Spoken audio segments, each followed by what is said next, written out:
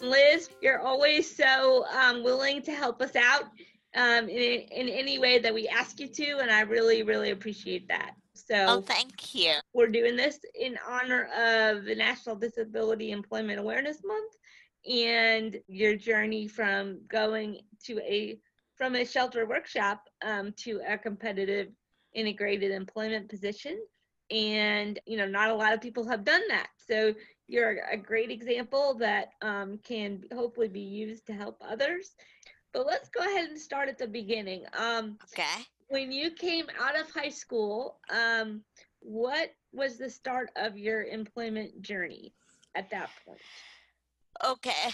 I graduated from a boarding school for people with intellectual disability. It was actually the best school of my life, and you might be saying why, because it was not an inclusive environment, um, the kind of environment that I fight for every day. Right. But it was a school that I felt like it wasn't bullied, and I could have friends, and I could have my friends gave me the respect that I deserve. Um, so after I graduated, they the school the headmaster talked to parents about what the next steps, and they recommended to my parents that I should go into a private institution. Was that a surprise to you, given that you had a positive experience at the school and had really enjoyed that? Were you expecting the next step to be potentially a private institution?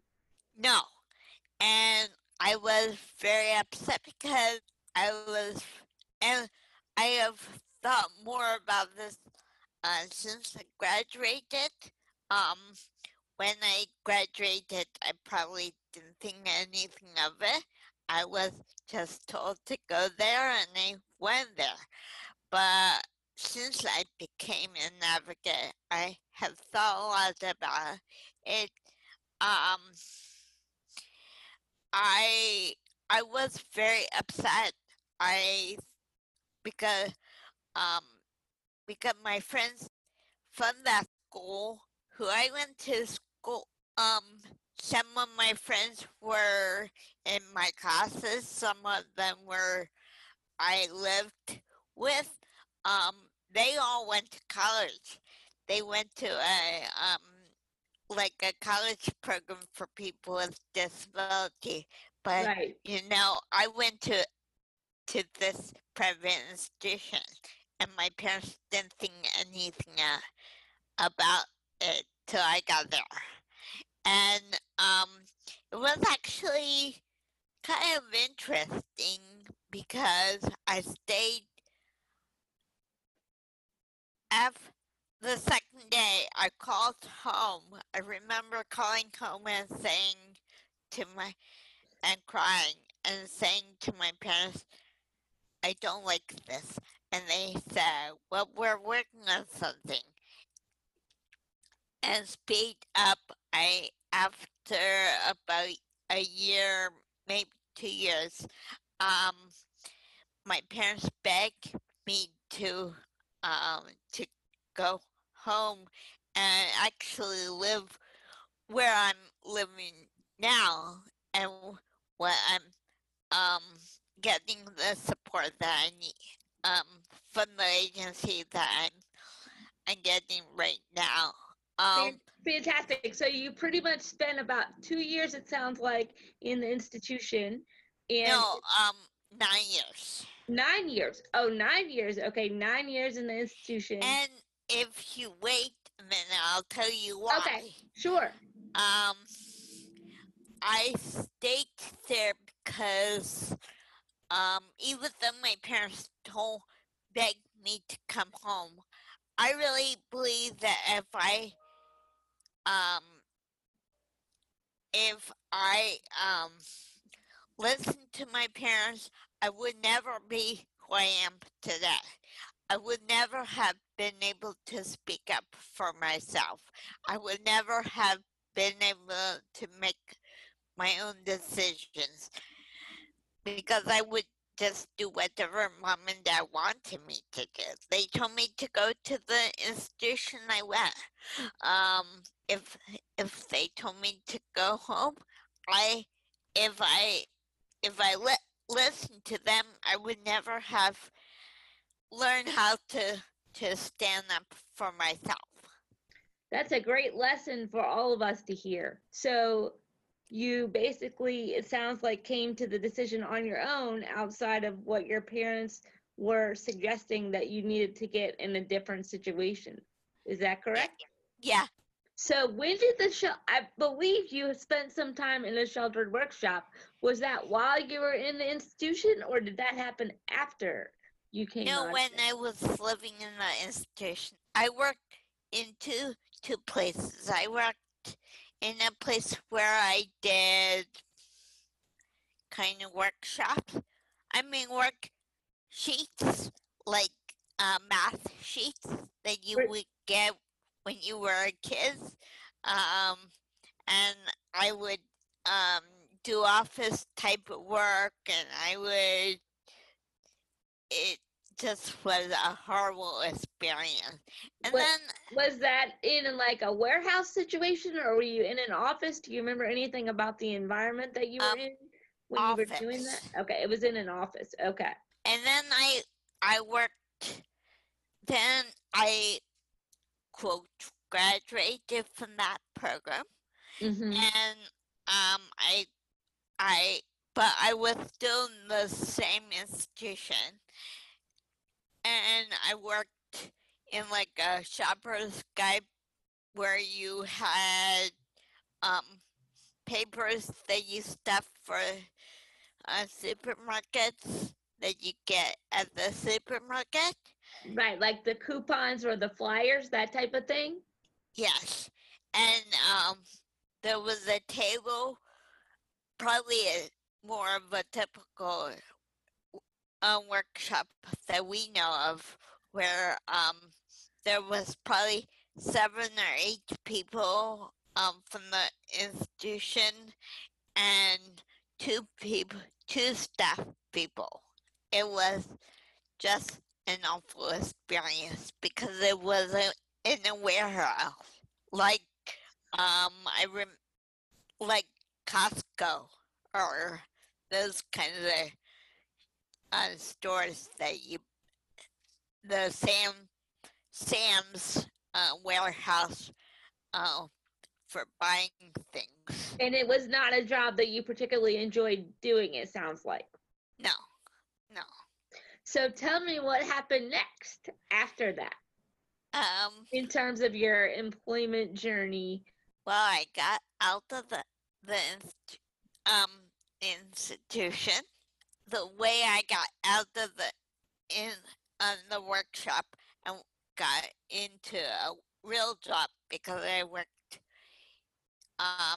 in a library for the rest of the time that I was in the institution. I had a library job outside the institution that I just adored. It was probably one of the best jobs beside my job today that I had. And did the people that were working with you at the institution, did they help you get that library job? Yes. Okay, great. And but the way I got out of the institution was I faked seizures. Wow. I faked seizures, and I would rock and rock and rock and rock and rock, and I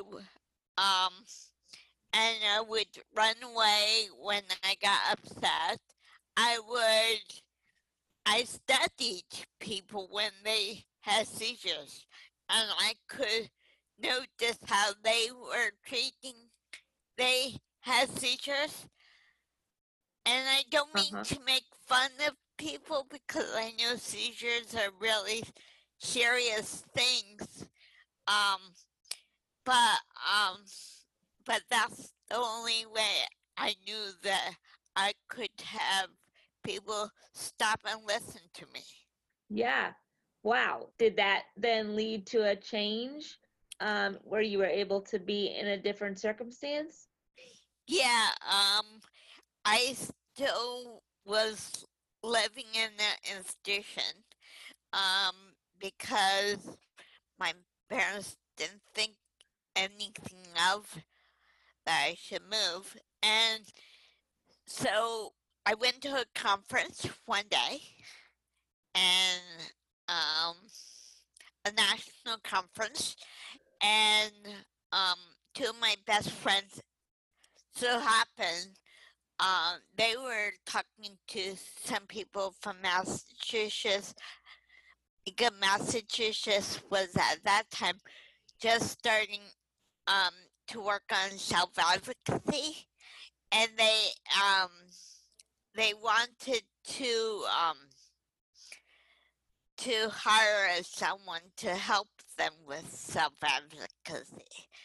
Two of my friends, so they two people from Massachusetts saw me at this conference and offered me a job. My main job was to work on quality assurance.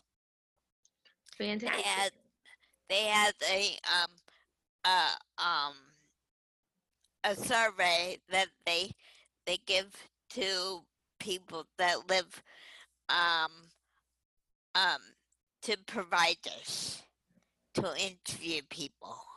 And then I did some training. Um, and one of the other interesting part of that story is, and I learned this a very important lesson is, I kept on saying to people in my interview before I got the job, I want to be treated just like everyone else. The only issue in the training department was at the institution. I said to my friend, I said, why am I in the institution? Why am I in the institution? I don't want to be in the institution. I was in the institution. I got out of the institution.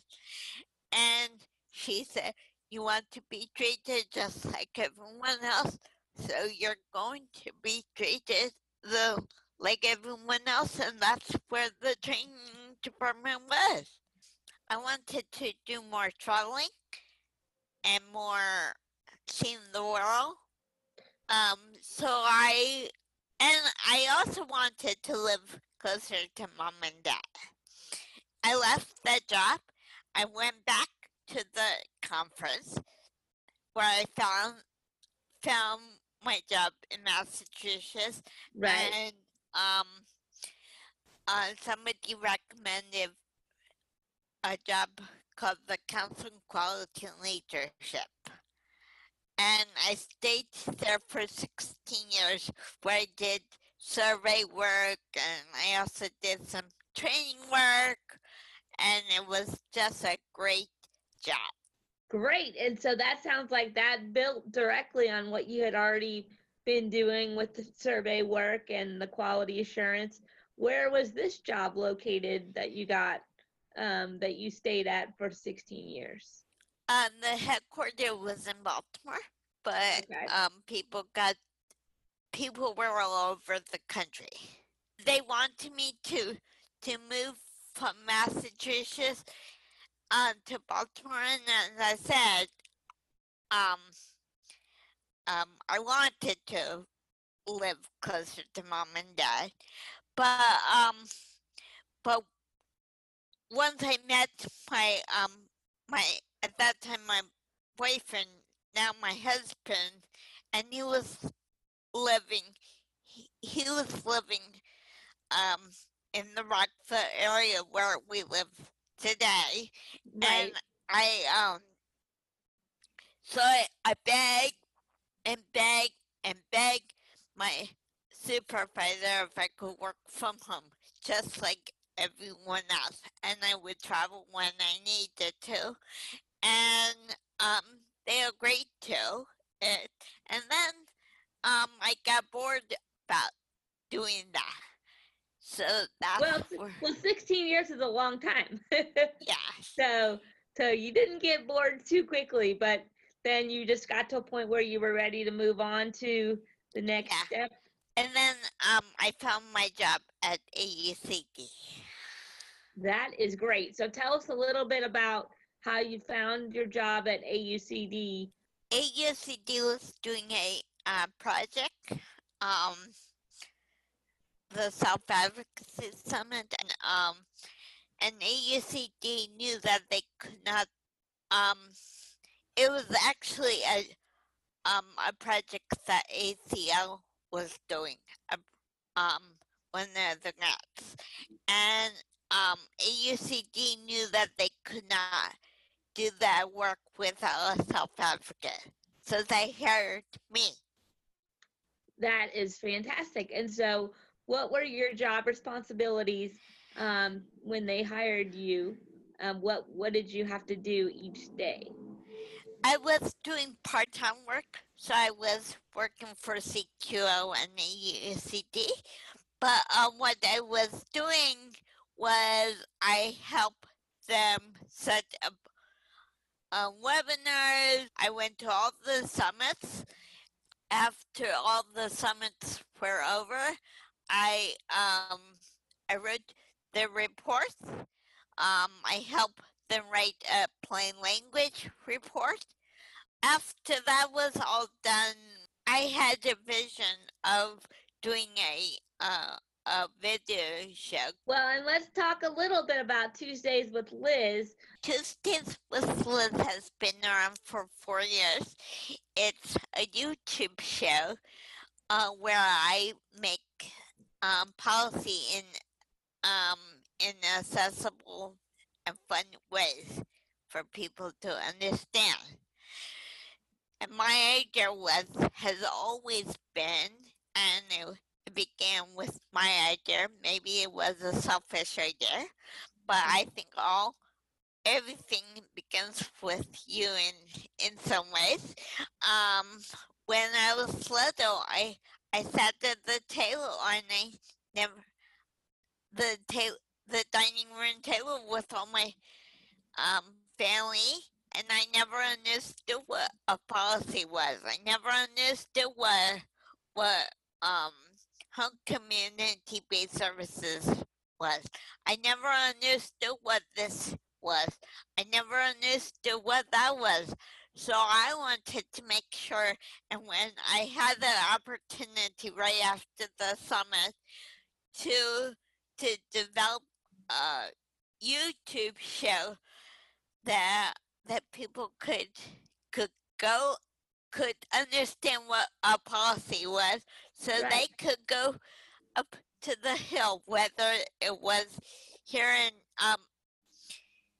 in Annapolis, Maryland, or in DC, to talk about. Okay, I know what the ABLE Act is. I know what Transformative Competitive Employment Act is. And I know, Fantastic.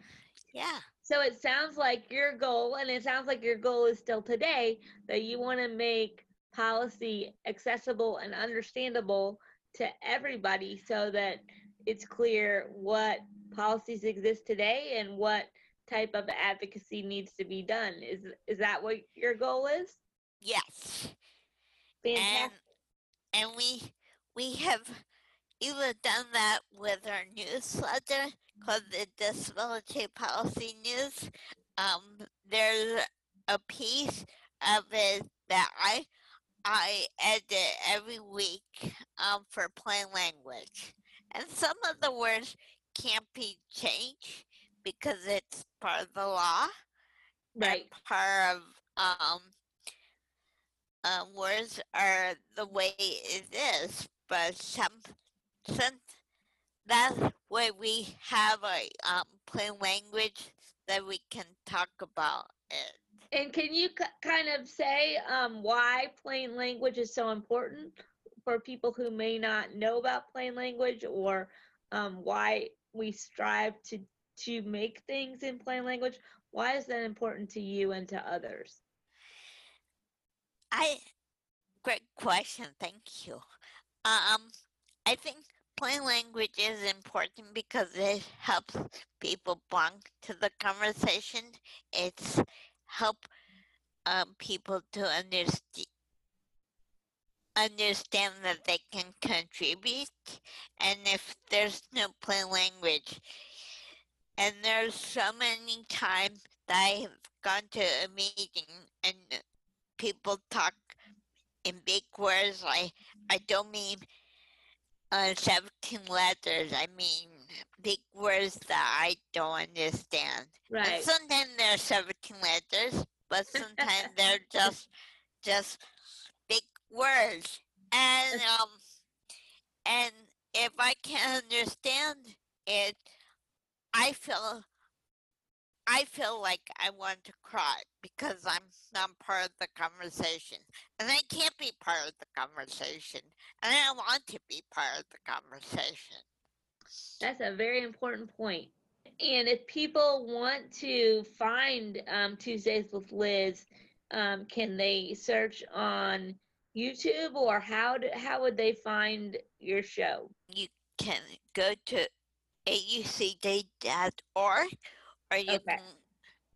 can Google on Tuesdays with Liz. Fantastic. And do you actually have input into the people that you're going to interview? Do you have to come up with the questions? Yes, yes. How we do it is that there's a team of us. The director of public policy, our the producer, and myself. And that's why we need to wait for the producer. But as I said, we're still doing past episodes. Mostly on voting, because voting is important these days. Absolutely. We come up with who we think would be good people to interview, whether it's a topic that is in the news, whether it's a topic that AUCD is working on, or whether it's just a topic that I think that people might be interested in. That sounds fantastic. And is that sort of the main part of your job now at AUCD, as well as helping to make sure the documents are in plain language, like we talked about? Is that and the podcast your two main responsibilities at this point? Yes. And I should say the questions are all probably 90% my ideas. Right. Because it's what I'm interested in. And sometimes my supervisor, the director of public policy, Rylan Rogers, will suggest things. Great. Do you have any particular accommodations for your disability when you're working at AUCD? Do they set things up in a different way, or is there anything that makes it easier for you to be able to do your job well that you can share? Well, I think the we have tried like a voice recognition for me to learn how to type faster. Because I type. I know that my mother would be rolling in her grave, but I still type. I still type like a handpack type is. Right. It's just hard for me to use two hands. Right. It's really important that I feel very supported in my job. And I'll give you an example. Sure. And this is so wonderful. AUCD has changed emails, servers, and I don't understand what it's called, but anyway, um, and I got frustrated. I didn't know how to work things. I Right. didn't know what it looked like, and I got scared. And the web person at work walked me through it, and it was just wonderful. And now I'm happy and I can do things myself. And yes, it's nice to know that I have a backup with Phil, my husband. And the other thing that seems to run through your story as you have recounted it to us today is that you've had good communication with your supervisors. Even people above your supervisor, if there's a problem with your supervisor, and this has never happened to me, but if I ever had a problem with my supervisor, people have often said to all of us, you know, you can talk to the ED of AUCD, because I could have a problem with my supervisor. I think it's also important that I don't that people with disability need to be accountable for their job and what they say and they do. And if we mess up, okay, we mess up, but we can't say, oh yeah, you're a person with a disability, we'll overlook that. That is a No. very important point. No. Very important. Treat me just like everyone else. Like me going into the institution. Did I like going into the institution? No, but that's where the training department was. And that's how being treated just like everyone else. And then the other thing I'll say is about giving me real work to do. It's not busy work I'm doing at AUCD. I'm doing real work. I'm contributing. I think I basically said it, but I'll say it 2 words. Nothing about us without us. And that means if there's something involving me or my friends, I should be at that table. Not me personally. Well, maybe me personally. That'd be fine too. Yeah, but other people, and then all means we all need to be included. That is perfect way to end this conversation. I really enjoyed spending the time with you today, Liz, and I'm so glad that we're able to share your story as widely as possible. Okay, thank you. Be safe and happy Employment Month. Goodbye. Thank you for celebrating National Disability Employment Awareness Month with us. We hope you continue tuning in all month as we talk more about the importance of employment and the dignity of work.